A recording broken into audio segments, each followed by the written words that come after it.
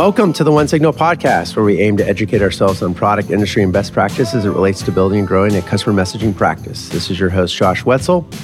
I'm excited to have Pasha Sadri as our guest today. Pasha has a 2-decade product innovation career across some of the most influential internet companies and products. Yahoo, started a company called Polyvore, did a stint at Google, and then most recently WhatsApp, and then a stint at Facebook. So he's joining us to discuss his journey, the technical decisions required to scale, and what makes magic in small teams and more.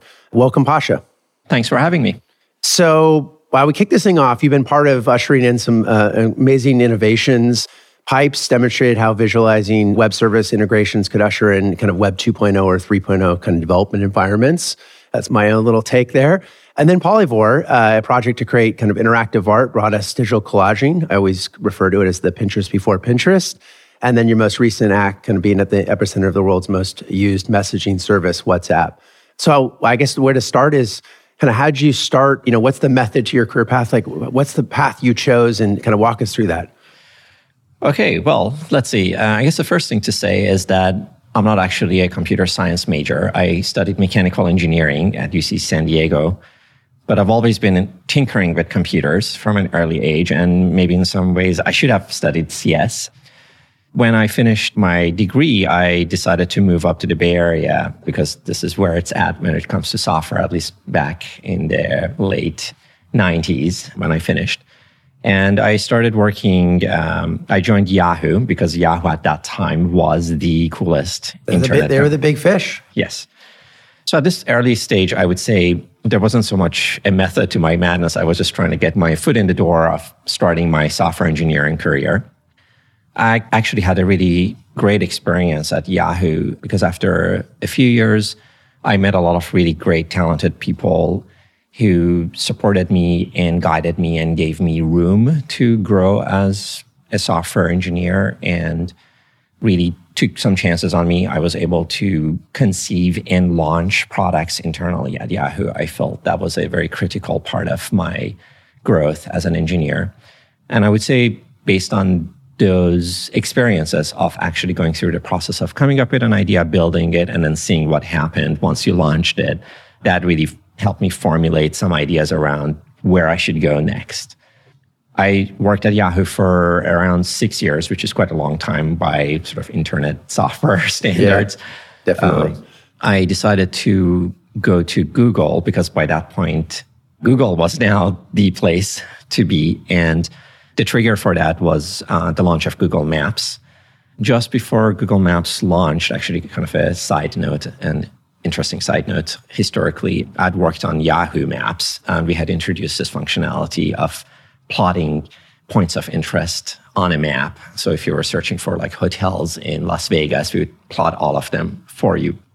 This was a new thing at that time. And then a few months later, Google Maps was launched, which of course blew everybody's minds away because it was, for me, I just remember the moment when I loaded it. I got a message from one of my friends who worked at Google and said, check this out. And when I opened the browser, it was unlike anything that I had seen. It was a full-blown app running in the browser. You could scroll around without reloading the page. And that was a moment that I was like, okay, I need to move over to Google. That's where it's happening.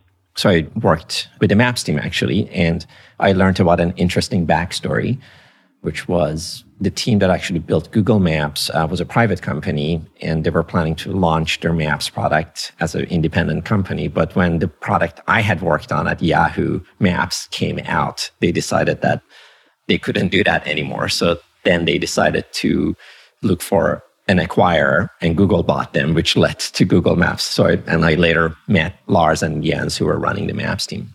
That's cool. So you went to Google. And how'd you end up at Google? Did you like reach out to them?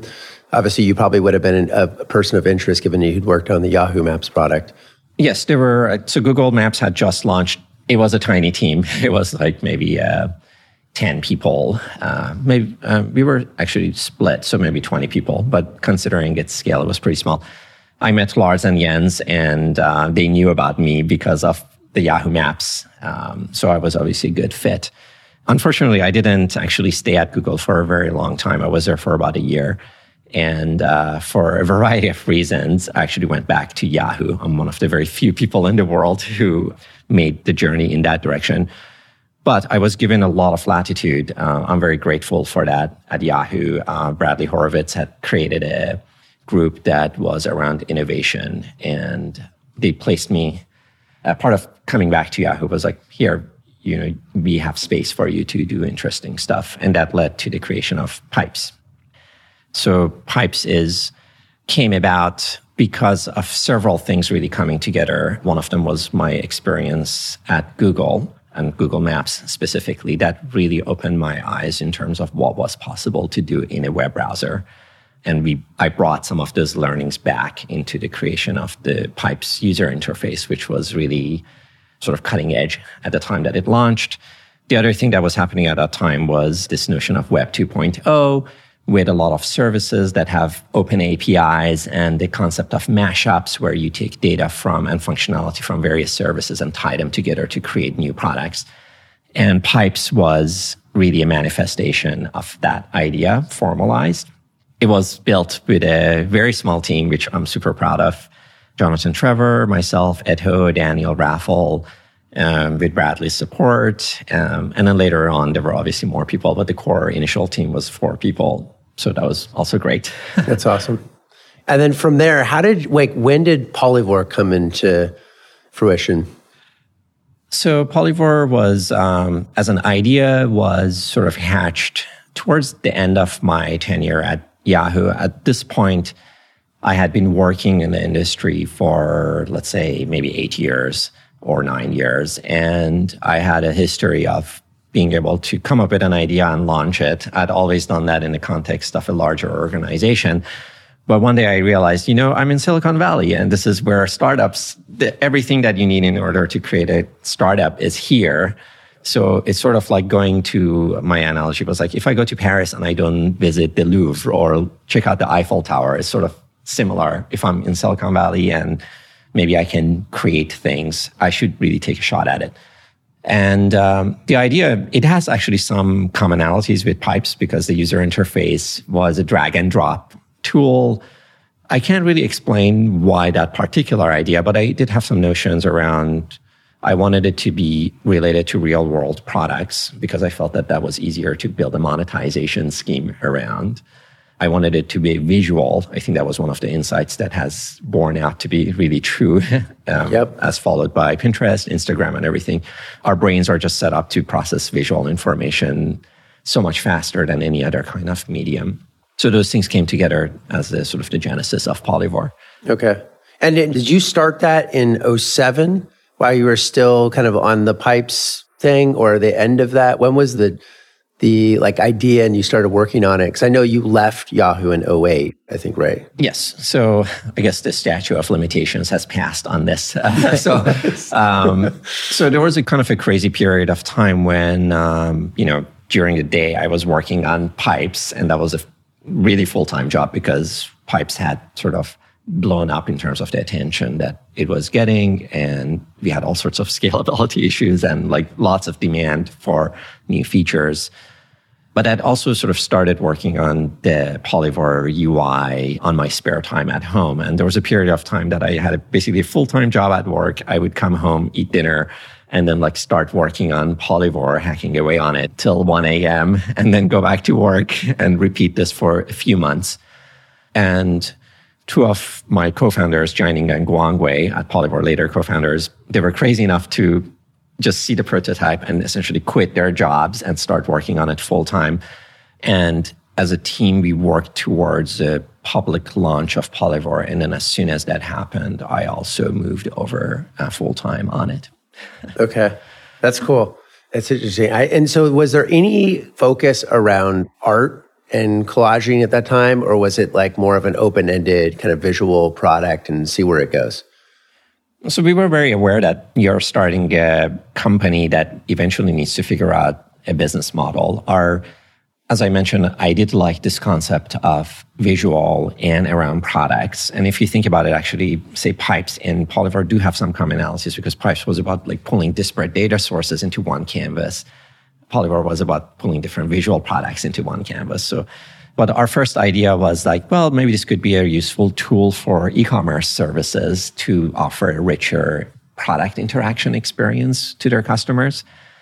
And as is often the case with a lot of startups, your plan A usually doesn't turn out to be the plan that you actually end up executing, because we found out that working with e-commerce companies was very slow at that time. It would take us like 6 months for an integration.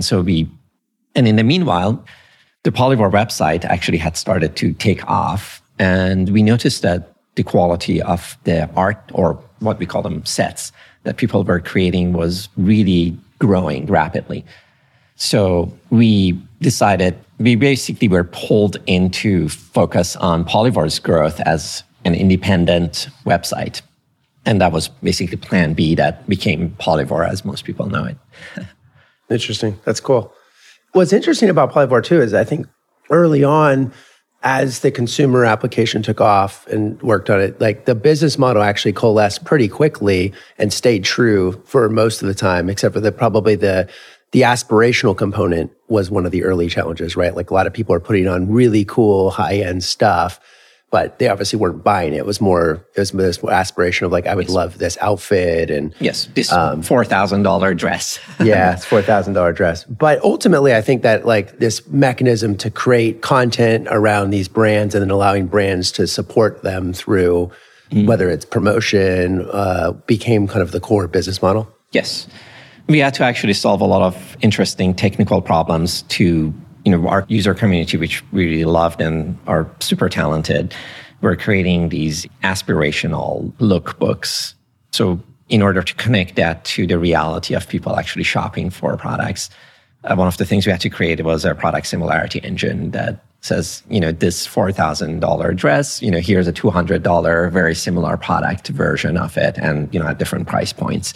And that kind of bridged what our creator community was putting together and what people who wanted to shop for these products most likely wanted. And that really created the business opportunity for us. Yeah. It was a cool product.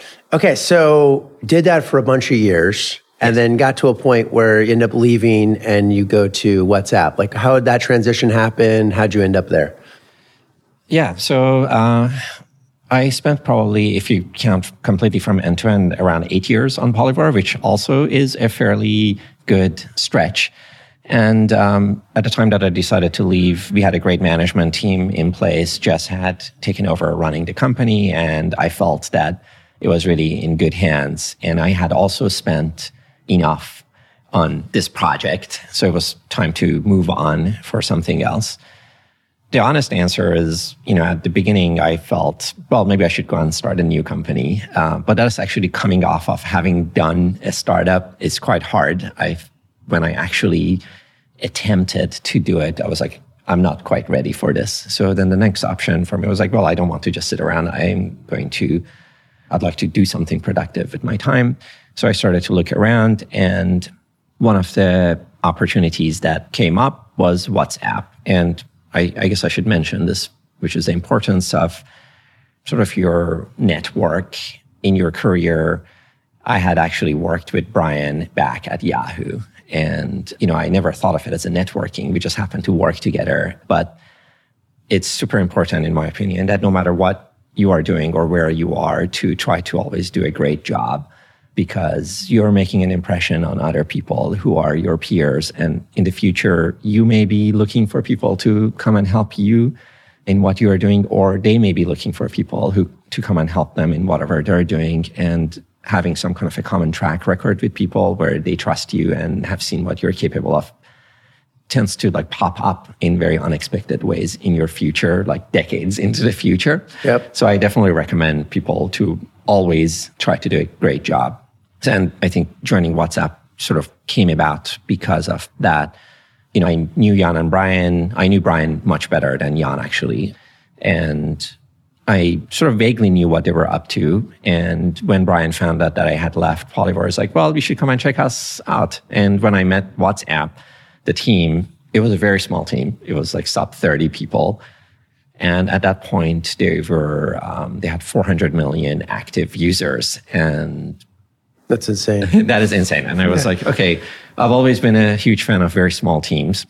And I was like, I've never this sort of opportunity to be part of a team with this kind of a engineering to user ratio doesn't come along. Yeah.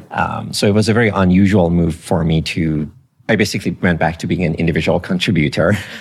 Yeah. So it was a very discontinuous step in terms of like having run a company, and I don't know, the next step for a lot of people. It was probably pretty flat org though, I would assume. Yes, it was complete. Yeah. There were basically no other roles. There was Jan and Brian, and everybody just reported to them. Yeah. So that's how I joined WhatsApp. Yeah. Okay. And when you got there, I guess actually, so the pivot here would be, let's talk a little bit about what are the sort of decisions you've had to go through, whether it's at Polyvore as you were scaling or WhatsApp. Like, what are those technical decisions where you either have to like rewrite something or rethink how you're building because of growth, right? That's the sort of scale question. Like, you always hit these inflection points. Yeah. What are some examples of that in sort of whether it's WhatsApp, Polyvore, anywhere else? Yeah, absolutely.